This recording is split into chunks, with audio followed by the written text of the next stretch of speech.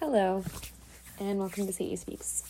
The first case that I would like to talk about today is one that is kind of relatively close to home. I know a lot of people, whether you're living up north or in the interior or around here, there's so many small communities. I know there's probably quite a few people who know about this already and probably would like to get a little bit more information, as well as more so meant for, a lot of people that don't know about it or haven't heard as much about it and want to hear more. And so I'll get right into it. So, this is the case of Madison Scott. Let's get some background information on Madison here. So, Madison Scott was born April 29th, 1991. Madison had disappeared around 2011, so she would have been about 20 years old, I believe, at the time of her disappearance.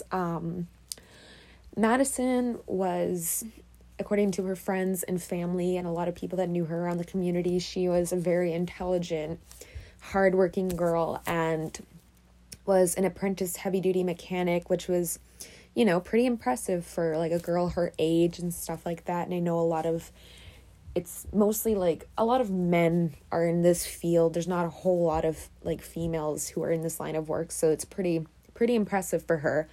And she's probably a lot better at changing a tire than me. I still don't even know how to drive. Anyway,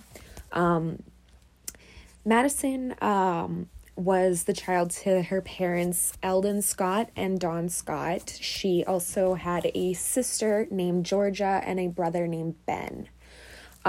Madison was a pretty outdoorsy person. She enjoyed figure skating, dirt biking, horseback riding, a bunch of different team sports. She was just a very outdoorsy, outgoing person. She loved being around with her friends and her family. And everyone who was friends with her or knew her said she was very lovable, very likable, easy to talk to, just a very all-around sweet girl. And, so let's just get right into it. So, the case of Madison Scott. So yes, most people around northern BC know who she is, have seen the posters, have seen... there's cars that still have stickers, find Maddie, bring Maddie home. Maddie was another name that she did go by. So I just wanted to kind of shed some light on what's going on, just for anybody who doesn't know what's happening. She was a 20-year-old girl. Already went over that, sorry. She was from small town of Vanderhoof, BC. Fun fact, I actually used to live there for a little bit when I was very, very young. Madison, it's been about 9 years, 3 months since she had disappeared on May 28th, 2011. After attending a birthday party down at Hogsback Lake near Vanderhoof, Madison had wanted to camp out at the lake after the party that she had attended. Madison was supposed to have a friend with her who was supposed to go camping with her. And this friend, for whatever reason, decided to take off during the night without Madison. There were still other people kind of at the party, still kind of like winding down, just enjoying the rest of the evening. And so there were others who had not left yet, and it wasn't until about 3-4 a.m., kind of about this time, sun's kind of coming up, people, they're going home. And so some say that there were people that had asked Madison if she needed a ride home or anything like that. whether she had a ride or if someone was going to be staying with her, and she just assured them, she didn't need a ride home. She never left with anyone. Nobody saw her leave with anybody, because she had planned to stay the night regardless of her friends staying or not. And so around that time, that was about the last time people had reported seeing her talk to anybody or was around anyone. And so, the party is starting to wind down a little bit there. And Madison was not seeing anybody at the time of her disappearance. She was not in a relationship with anybody. And I know usually that's the first thing a lot of people kind of stray to when it comes to missing, especially missing women, because a lot of the cases, it ends up being, oh, the boyfriend did it, the husband did it, the ex did it, things of that nature. And so, yeah, it kind of strays away from the typical, the lover did it kind of thing. There was a guy she was interested in, however. This guy was also at the party, but had previously told Madison that he had only wanted to be friends. And according to Madison's mother, Madison was a little upset about it, as any young girl would be. You get your hopes up, you find somebody that you kind of have a crush on. I mean, I'm pretty sure we've all been in that position. Unfortunately, I've been in that position many times, not recently. But so she was, just a little upset, but nothing that, screamed, red flag, like something was gonna happen, anything like that. It was just, just a typical kind of typical teenage heartbreak kind of thing. And so she was a little upset, but nothing alarming. And nobody knows really whether this man was investigated or not. I could not find any information on who this man was. There's no name or anything like that. But there was another boy, and this boy was actually interested in Maddie, but according to Dawn, Maddie's mother, the feeling wasn't exactly mutual, and this person, to Dawn, seemed a little upset that his feelings towards Maddie were not being reciprocated. And Maddie ended up going to when she was at Hogsback Lake, she had a 1990 Ford F-150 truck that she had driven and taken to Hogsback Lake. There were a few items that she did take to the lake that were left behind, such as her sleeping bag, her tent, toiletries, and inside her truck bed, which was really weird, there were a lot of things of value that had been left behind that, a lot of people would not, just leave out in the open, such as her camera. She had a really expensive camera because I guess she liked doing photography and stuff like that. And they had found her purse in there. Everything that, most people would take with them if they were genuinely planning on leaving. There were a few things that were not found in her vehicle or in the tent that she was staying in, and that was her cell phone and the keys to her truck, which is really weird because, why would you leave your purse? Why would you leave your wallet? Why would you leave your very expensive camera and only take your keys and your phone, but leave the vehicle behind? I don't know. There's a lot of speculation on this, and we'll definitely get into a little bit more here. So, let's see here. There was a party, and that party that Maddie was attending was a party down at Hogsback Lake, and other than a friend named Jordy, Maddie was friends with a few other people at the party.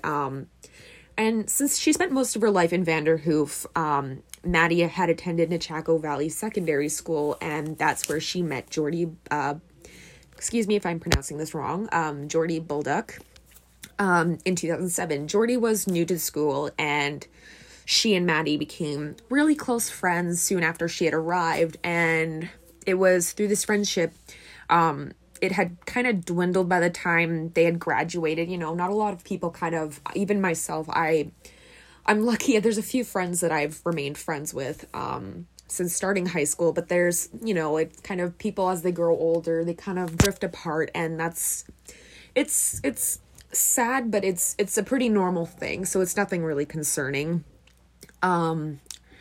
The birthday party was thrown as a yearly event by a man who was present at Hogsback Lake. The party was advertised on a Facebook event, and it was reported that there were around 50 people that attended the event. There's, kind of give or take. No one knows the exact number, but roughly around 50 people. So that's quite a bit of people. Hogsback Lake, kind of get you some information just on the lake here. So this lake is about 128 acres in size, and it's located about 26 kilometers southeast of Vancouver. Oh my goodness, my neighbors are very noisy today. Hopefully nobody can hear them in this podcast. This area was a type of soil. It's mainly a glacial till composed of sand and gravel and clay, and has like a basalt, I think that's how you pronounce it, basalt bedrock. So there were multiple gravel pits within the 10 kilometers of Hogsback Lake. Mapes Pit, Sky Pit, and Hogsback Pit. I think I said pick. I meant to say pit, sorry.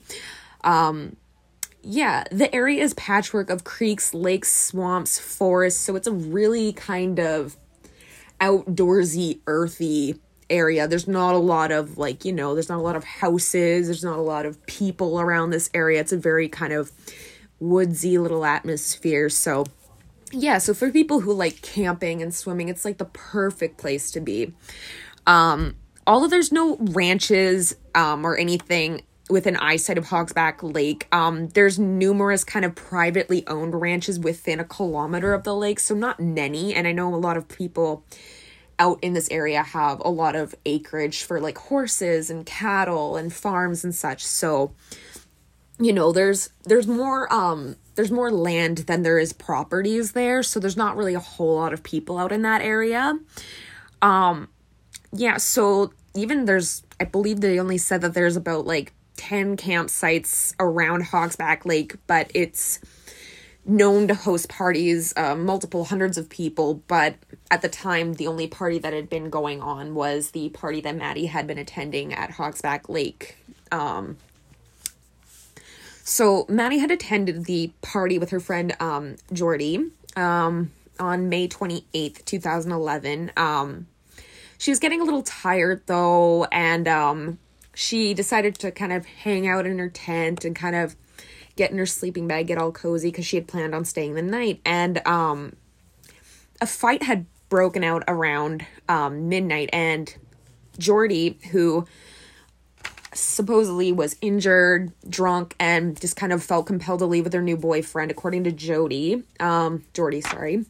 even though she had tried to convince Maddie to leave, Maddie was already kind of dead set on camping. And I mean, like I had explained before, Maddie was a pretty outdoorsy person. She'd been outside before. She's been camping loads of times. She knew what she was doing. So Jordy just kind of decided just to leave her there. And I mean, like, at the time, you don't really think about it because it's, your friend is very good with, sports and like outdoorsy kind of thing. She's always outside, always active. So, you don't really think anything of it. And so Maddie had tried to be convinced to leave the party, and she didn't want to. So she decided to stay there. Jordy came back to the campsite with her boyfriend about 8:30 in the morning, apparently to go get Jordy's clothes and her sleeping bag that apparently she had left behind with Maddie before Jordy had to go to work that day.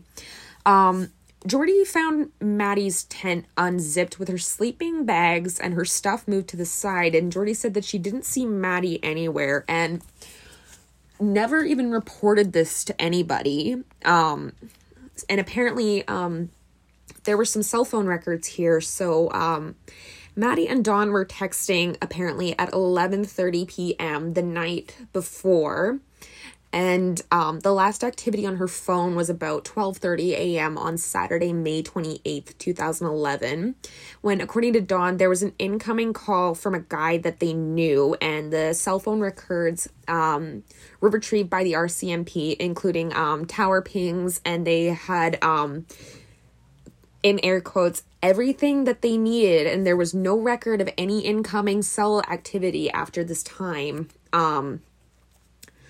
So the timeline's a little weird because she was the only one there after a certain time, and not a lot of people knew that she had been planning on staying there, because not a lot of people did stay there. According to Jordy, most of the people had packed up and were ready to head home for the night, and they were tired. Some of them had work the next morning, and so nobody really thought anything of it. So yeah, after Maddie had received this incoming call, according to Dawn, from that guy that she said that they knew, they didn't have any kind of, they didn't have any suspicious feeling that anything had happened to her. And it was kind of weird because, like, you'd think that, like, if you see your friend's tent that is camping there, all of her stuff is there, but you don't see her anywhere in sight, that you wouldn't, be kind of a little alarmed. I know me, but it might just be me. I'm a little kind of paranoid and, like, overprotective. And if I, like, if I were to go to a campsite where my friend is supposedly camping, you'd think that, like, if they weren't there and they weren't answering you, that, you might be a little worried because, you're out in the woods, what if there was a bear? What if something happened? Like, it's just a little kind of strange. And, Maddie was then reported missing to the RCMP shortly after noon on Sunday, so it was a day after. Her parents were understanding of her independence, but concerned that they hadn't heard from her in almost 2 days. And so they went to go check on her, and that's when they found her tent collapsed and her pickup truck had been locked and abandoned. They asked a friend who was camping nearby whether they saw Maddie or not, and apparently to them, they had not seen her. And that's when Dawn called the RCMP soon after arriving at Hogsback Lake, and that's when she had reported the disappearance.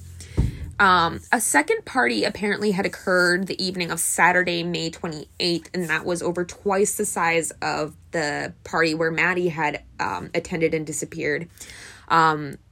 Maddie's sister was at the second party but didn't see Maddie there. I'm assuming she probably went to this party to see if maybe anybody had saw her or if Maddie was still kind of hanging around or what was going on.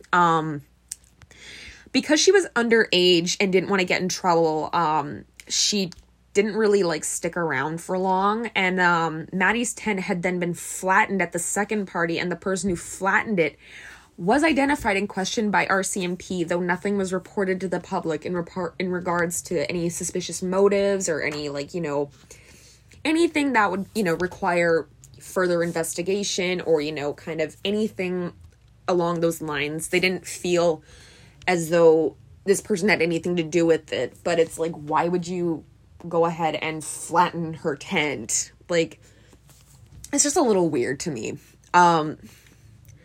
The investigation following her disappearance had used more investigative tools than any other case in BC history. Police claimed to have interviewed everybody who had attended that party the night of May 27th, 2011, and reported that they had apparently no reason to believe that anybody at that party had been responsible for her disappearance. The police also reported that everyone was cooperative, taking polygraph tests, even though, if you're a true crime nerd like me, you'll know that polygraph tests, they're not always accurate, and they're not always, the best resource for finding out whether somebody is lying to you or not. I mean, they definitely help, but you cannot base a case off of a polygraph test alone. It just doesn't work out all the time. People can get jumpy for no reason. I know even me, like, even if I'm doing something like, say, going to the grocery store, sometimes my heart rate just kind of just goes up. I get nervous. I get anxiety around being around people. So, like, but even then, none of the polygraph tests had come back where they had suspected anybody of, having anything to do with it, or anybody knowing more than they were letting on. And so, Jordy Bolduc reported that she took the test numerous times, and that at least one of those times she claimed that they told her she aced it. One thing of note about polygraph tests is that in Canada, the results of polygraph tests are not actually admissible as evidence in criminal court. So it leaves kind of the question as to what the RCMP actually were using polygraphs for. I mean, it's possible that the tests were put out to put pressure on subjects being questioned. So, kind of like, hey, if you don't kind of, would you rather us tell us, or would you rather, you tell us what's going on, rather than it turn into a, we know you did it kind of thing. So it kind of, puts a little bit of pressure on people, attending the party, that, this is a very serious matter in regards to, a person has gone missing. And their family is clearly very worried, and, as they should be. The police collected and examined all of Maddie's belongings from the campsite, including her truck, her sleeping bag, pillow. The police also collected Jordy's sleeping bag, her pillow, and pillowcase, though Jordy had collected them on the Saturday morning after the party. Jordy had washed her pillowcase, but not her sleeping bag. The police found blood in Jordy's sleeping bag, which was determined to be from Jordy's ankle, which I had mentioned earlier, which was part of the reason why Jordy had left, because there was a fight that broke out, and apparently Jordy had gotten injured. Not too sure if she was the one who started the fight or what was going on, but she was cleared after reporting that it came from when she was on a school trip from years before, but who knows. The Scott family had also hired a private investigator who did their own interview with Jordy. They reported back to the Scotts that Jordy kept asking to have her favorite pillow back, which was kind of weird because, if your friend has gone missing, I would let them have anything that they need, even if they thought it was evidence, even if they thought that I did it, if it meant that there could be a possibility of finding out where my friend went. Like, what kind of friend, is more concerned about their personal belongings than the safety of the person that is clearly missing and their family is very worried? It's just weird to me. Sergeant Floyd of the RCMP reported, we haven't identified anyone that would have a grudge or would have any reason to cause harm to Madison or cause Madison's disappearance. The RCMP reported that there was no sign of a struggle, and RCMP believed that foul play is involved, but don't know exactly what happened. This story just is such a weird thing to me, and the moment I heard about it, I was so interested in finding out what happened because it's so close to home, and it's scary. This young girl is just vanished and nobody knows anything.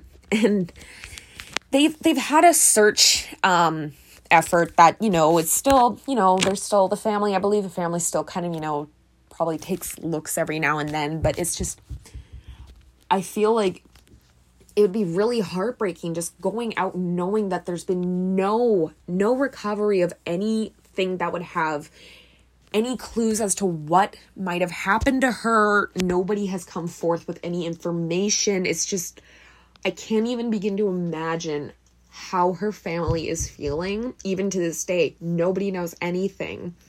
So let's get into the search effort for Maddie here. So the area around Hogsback Lake has been searched extensively, including the lake, creeks, fields, swamps, and forests surrounding the lake. Hogsback Lake is about 128 acres, as I mentioned, in size, and about 22 feet deep at its depth. And with clear water, there's maybe about 10 feet of visibility, so that still leaves about 12 plus feet of water that's not exactly visible. And this area has been searched on foot, on quad, horseback, helicopter. They've used forward looking infrared. They've used divers, cadaver dogs, boats, cars, trucks, and there was extremely extensive research in the initial days of the disappearance, because we all know as well, like, you know, if you're paying attention to any kind of crime, the first 24 hours of a person's disappearance are the most important. They're the crucial, like, if you don't, as the days go on, like, as the hours go on, like, the longer you wait, like, the less likelihood of you being able to find this person alive. And I can't even imagine how the family must feel, just kind of knowing that, like, you know, the longer it takes, the more chances of become of you, you know, looking for a body more than a living person. And it's scary and it's heartbreaking, and it's just so much. And I don't even understand.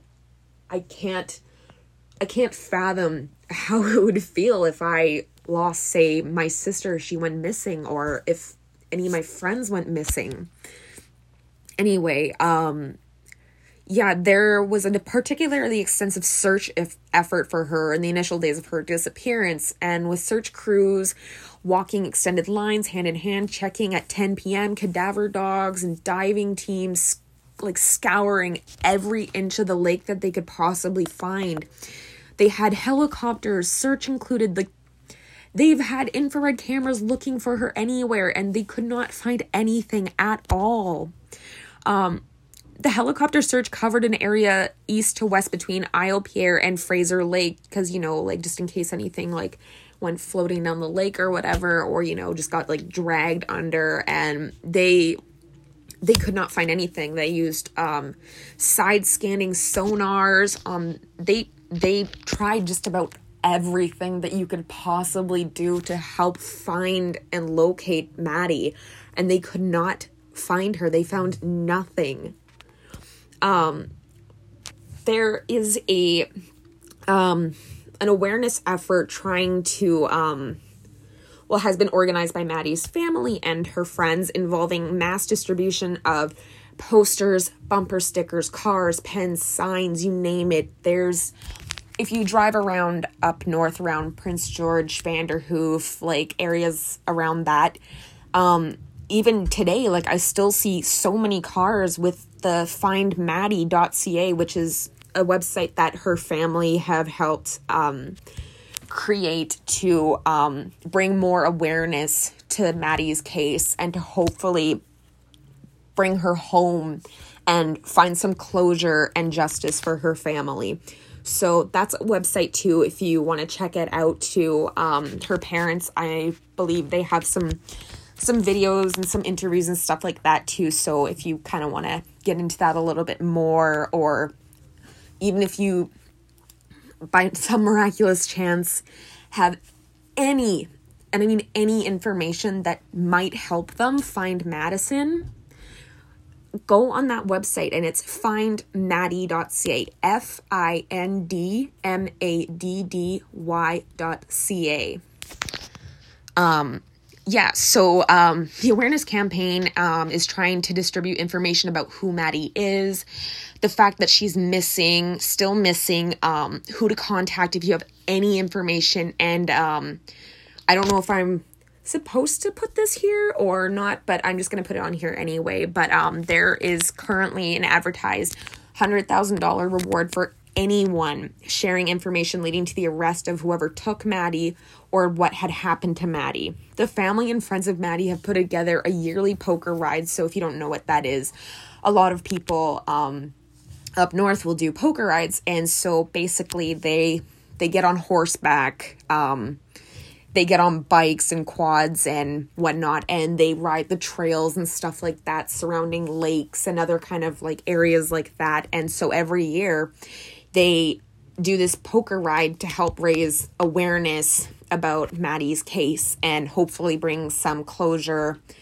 to this family who's been grieving this loss for over 9 years. Like, I can't even imagine what that is like I don't even want to think about that. It's just going to make me even more upset than I already am. Like, I genuinely, like, I have been interested in this case since the moment that I heard about it. And I'm still actively, every time I pass by the big billboard sign that says her name, Madison Scott, I want to help her family. I want to help bring closure to this. I want to be able to tell them that they'll be able to find peace and find Maddie. So they've, it's been set as a flagship event in the effort to keep awareness fresh in the eyes of the public. Also, there is a series of documentaries, including an episode of 48 Hours, almost exclusively devoted to Maddie, as well as some other missing and murdered women, most Aboriginal women and Indigenous women of the North. But yeah, the documentary film was produced by a Scottish director, Stephen F. Scowler. I think that's how you pronounce it. There's video blogs. There's a Crime Stoppers video about the Maddie Scott disappearance.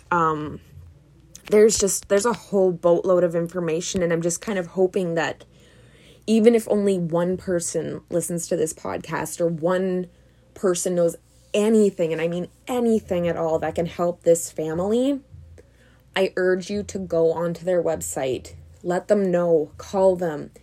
I want to help them have Maddie back home again.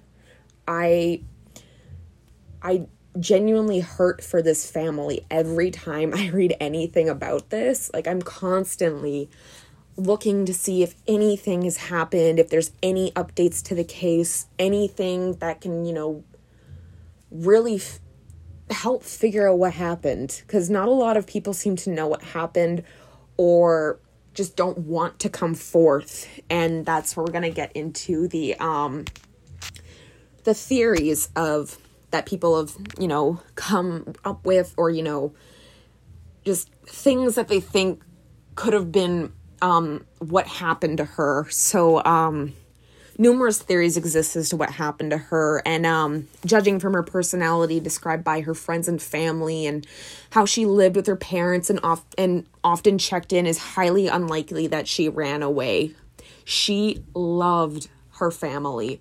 She loved her friends. She did not, I seriously doubt that she had run away. I do not believe it. I do not know her personally, but just judging from what I've read from about her, what her family has said, her mom, her dad, her siblings, her friends, they don't believe that there is any possibility that Madison would have run away.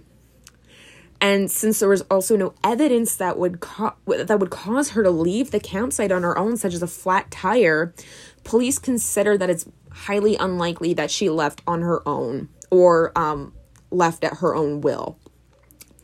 Animal attack has also been considered, and numerous people have even reported seeing a large cougar in the area soon after her disappearance. However, the animal attack theory has been contested because of the lack of remains or a sign of a struggle. If you were getting attacked by a freaking mountain lion or a bear, I'm pretty sure most people would probably put up a fight. And there probably would be things ripped, there would be things torn, there would be track marks, there would be blood, there would be bone, there would be clothing, there would be something, but there's absolutely nothing. There's no signs of remains, there's no signs of a struggle, nothing. Many people also suggested that she may be in the lake. However, this theory has been proven highly unlikely as well, just because of the team of professional divers had explored the lake and found absolutely nothing. They also had cadaver dogs. They searched the perimeter of the lake, and these dogs are very well trained. Like, they can pick up a scent like there's no tomorrow. Like, if there is even the faintest scent of human remains or blood, they will find it. They train these dogs very well, and these divers have spent years and years doing this. So they did not find anything, which was really concerning. And the lake is not really that big. It's only about 128 acres again, and it's barely 22 feet deep, and it's reasonably clear, so it's not very hard to search. So the whole lake theory is a bit of a miss. I, again, highly doubt that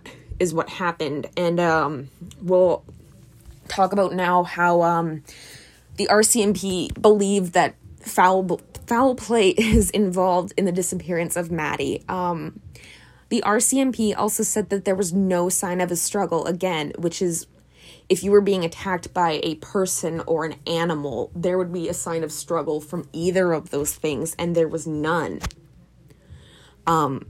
It was also reported that, like, apart from the clothes which she was wearing, the only two items missing with her were her cell phone and a large bundle of keys, including the key to her Ford on a giant lanyard.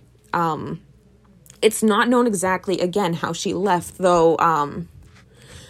A man by the name of Rick Betty from Vanderhoof Search and Rescue said that the RCMP, a lot of people assisting the search have came to the conclusion that she must have left via vehicle, because there was no evidence to indicate that she had left by foot. But obviously, because there were so many people attending this party, and there's people that even weren't attending the party, just kind of drive around in that area, so there could be tire tracks from, like, a million different cars, and unless you knew what kind of car she was in when she left, there's almost, like, no way to determine really what happened to her. So, yeah, they had no evidence that she left by foot, and, again, no struggle, nothing. It was weird that the only things she took were her phone and her keys, and to the RCMP, this kind of implies that Maddie was either convinced to go or forced to go by somebody, and they don't know who that somebody is. But there was a guy that I was mentioning earlier. So Dawn, her mom, mentioned that there was a guy that Maddie did like for some time who was at the party. Again, he wasn't interested, and that they just wanted to be friends, and apparently it wasn't public knowledge how much effort was put into investigating this man, because, again, like, I could not find a name. Like, they probably have his name, but just have not released that information. And I mean, I don't know if they're planning on releasing any information at all soon about this case, but there was that other guy that was interested in Maddie, kind of did a bit of a kind of, I don't want to say a tantrum, but, like, he was upset that he had liked Maddie, and Maddie didn't really like him because she had liked this other gentleman, and he apparently would have more difficulty taking Maddie without a struggle than the man whom Maddie was interested in. So, leaves me to believe that he was probably, not fit enough to be able to, forcibly drag a 20-year-old woman into her car or into his car. There's people who have even pointed towards Jody as having some sort of involvement in her disappearance. And since Jordy was supposed to spend the night with Maddie, it's, only natural to suspect Jordy. However, Jordy took numerous polygraph tests. And again, polygraph tests in Canada are not always admissible and cannot always be used as evidence, because, there's many different factors that lead into, how a polygraph test actually comes out, like people with anxiety disorders and stuff like that, like, their heart rate's not always, it's kind of like a roller coaster, which I can attest to because I have the same issue that, my heartbeat just kind of, gets a little bit fast sometimes. And, so that's nothing to actually, like, put up a red flag to be, hey, I think this person might have something to do with her disappearance. And, yeah, so she took all these polygraph tests, and since Jordy left the party with her new boyfriend at the time, she would have had to find a way to make it back to the campsite without being noticed or conspired with another person to have taken Maddie. Jordy had left with her boyfriend, Tyler, don't know his last name, It's unlikely that Jordy had a hand to play. However, it's not yet public knowledge of how much effort was put into investigating Jordy's boyfriend, Tyler. So, another rumor even suggested that, oh my goodness, I can't even pronounce this name. It says Fribjon Bjornsson, have also somehow been involved in Maddie's disappearance. The rumor started that after Jordy Bulk was interviewed on 48 Hours, having said that Maddie and Fribjon were involved and that he was bad news. And the rumor suggests that Maddie's disappearance and Fribjon's death are related. And yeah, so we'll get into a little bit about Fribjon Bjornsson, actually, if I can even get into it. Actually, there's not really a whole lot of information on this guy other than he was a little bit of a weirdo. You know, I've heard rumors that, he was into gang life, he, was into drugs, which is why some people were like, oh, he's bad news, and it's, like, kind of weird, but, Fribjon was, had died, he was killed, and I've heard some stories. I can't find a whole lot of information on him. I'm sure that if I do, then I'll definitely add that in a little bit later to this, episode, but, for now, this guy, Fribjon, played on the same recreational softball team for a while. However, some effort was made up by the police to investigate him and his potential relation to Maddie's disappearance. And police and the victims' families don't believe there's any significant links between the two cases because Bjornsson was murdered back in 2012, so a year after Maddie had disappeared in... Again, I am horrible with pronouncing things. Nak-Adzi, I think it's a First Nations indigenous name. I'm so sorry for mispronouncing it. The other theory is that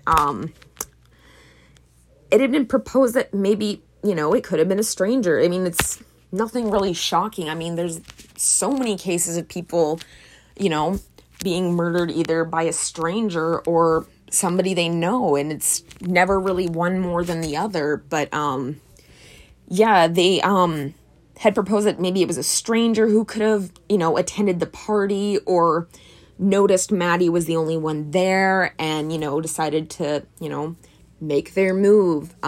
Considering the remoteness of Hogsback Lake and the timing of her disappearance, this theory is less likely than if the abductor was, at the party, even if they came back later.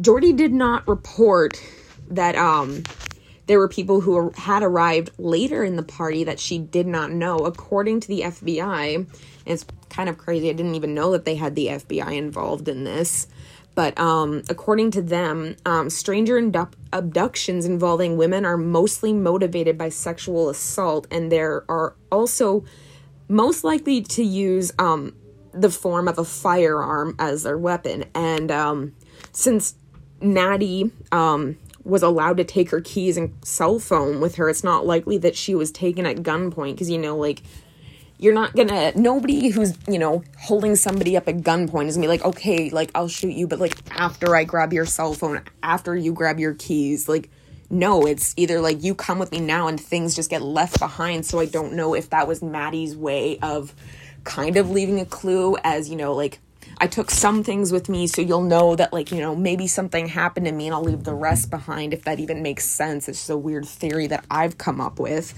to kind of hey, obviously she knew something was wrong because she left valuable things and only took some of them.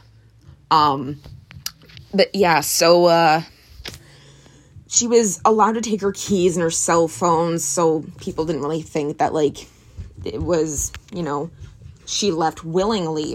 And yes, there's a guy named Israel Keyes has been proposed as having a role in her disappearance. However, Keyes' MO usually included theft from his victims. So, if this dude was gonna take some things, he'd probably take everything and not just pick and choose, like her camera and her purse, for instance. Most people who are robbing people, they go after valuables and money. So why would you only take a cell phone and car keys and leave her purse, her wallet, her camera, and everything else there. Like, you would take all of that. Like, that's just what I'm assuming a criminal would do. I mean, I'm not one. But, yeah, so nothing was stolen from her campsite, and multiple items left behind. She had expensive motorbike equipment, liquor, and, contrary to Keyes' MO of stealing his victims' shit, Hogsback Lake is like a straight 33-hour drive from Anchorage, Alaska, which is where Keyes had lived, and in a different country. Alaska is a part of the States, making travel quite inconvenient for Israel. But however, a few days after Maddie's disappearance on June 2nd, 2011, Keyes was known to have flown from Alaska to Chicago, rented a car, and drove almost 1,000 miles to Vermont with the intent of committing murder. And even without a specific victim in mind, Keyes ended up committing double homicide of Bill and Lorraine Currier, which I will do a podcast about again at a later day. Their bodies have not been found, and Keyes was known to be an opportunist. So, choosing the victims that happened to be in a location chosen by Keyes in advance, choosing some victims by how unlikely they would be linked to him, and still choosing other victims based upon how easy it seemed their bodies would be able to carry. And Keyes said on tape, "I would let my victims come to me in some remote location." Keyes' last known victim was Samantha Coing. She was taken at gunpoint from behind a store counter at a coffee shop in Anchorage where Keyes lived back in March 2012. And this is contrary to his claim that he would let his victims come to him in a remote area. Like, I don't think behind a corner store or a coffee shop would, be considered a remote location where, nobody's going to find you. Nobody's going to find the person. And it's just mind-blowing. The other theory here is the Highway of Tears. Some have suggested that Maddie went missing as part of the Highway of Tears cases, which is, again, another case that I will get into because it's another one that I feel really strongly about and just really want to talk about. I've always been interested in it. And, so for unknown reasons, the family has fought hard to keep her name off the list of the people that have gone missing or have been found murdered along the Highway of Tears. At least 2 disappearances along that highway had similar circumstances, and the woman disappeared, had items of value that were left behind, which kind of cancels out the idea of it being an armed robbery or anything like that. And these 2 women were Bonnie Marie Joseph and Anita Florence Thorne. Joseph's wallet was found in an uncashed check near Lake Fraser. Joseph was last seen hitchhiking outside of Vanderhoof, and Thorne's purse was left in her car unlocked. Her cell phone and keys were among the things that went missing with her. Anita Thorne went missing in Prince George, and her car was discovered near the Shelley turnoff outside of Prince George. Thorne was also described as someone who would give the shirt off her back, and it's so heartbreaking to hear this kind of thing. It's like, I know, good things always happen to or bad things always happen to the good people and stuff like that, but it's like, that's really the case in this. It's like, it breaks my heart to know that, the people that are, the most generous, kind, loving individuals end up, being attacked and murdered or go disappearing like this. It's like a giant cosmic what the fuck. If you're a good person, why the hell would something like this happen to you? Why would it happen to anyone? But more so to people who, just genuine, good-hearted, down-to-earth people. It just doesn't make any sense to me, and it just riles me up as much as it makes me want to cry just thinking about the families that have been having to deal with this day after day after day and getting nowhere with it. So she was a really nice person and just so loving, and she would do anything for anyone in need, and exactly how Maddie was described by her friends and family. Maddie would do anything if it meant helping another person. She was such a sweet soul, and she would help in any possible way. She was so loving, so generous. It's also been suggested that Maddie's disappearance was a result of some misadventure, likely away from Hogsback Lake campsite, although an accident is a theory about her disappearance is in the public domain, as in the police have not come up with that theory. They have not investigated that theory because they see it's very unlikely considering the circumstances. And yeah, so there was drinking and fighting at that party, obviously. Most freaking parties with younger people usually happen, so it's nothing really alarming, I guess. Well, it's kind of sad and whatnot, but yeah, it's nothing really crazy or interesting. But yeah, they really don't have a credible report in the public domain that said Maddie had disappeared due to an accident. So yeah, it's scary. I don't know what happened to her. I want to know what happened to her, and more so her family and her friends want to know what happened to her. So again, if you live in the north, you live in the interior around Vanderhoof, that kind of thing, if you know anybody who knows anything about what happened, anybody who has any evidence about whatever happened to her, anything at all, I urge you to come forward. Call Crime Stoppers, call the RCMP, go on the Find Maddie.ca website, tell her parents. They want peace. They want her home. It's just, I really, really hope that we are able to find Maddie. It's just another soul, like, almost, vanished off the face of the earth, and it's so heartbreaking. But yeah, that is the Madison Scott case. I sincerely hope somebody does come forward and that they are able to find justice for her. But yeah, anyway, thank you so much for listening, and I really hope you enjoyed my podcast, and I have a few more that are on the way as well. Just finishing up some research and some editing. But yeah, I really hope you enjoyed my podcast and listening to my very raspy voice. All right. Until next time, have a good night.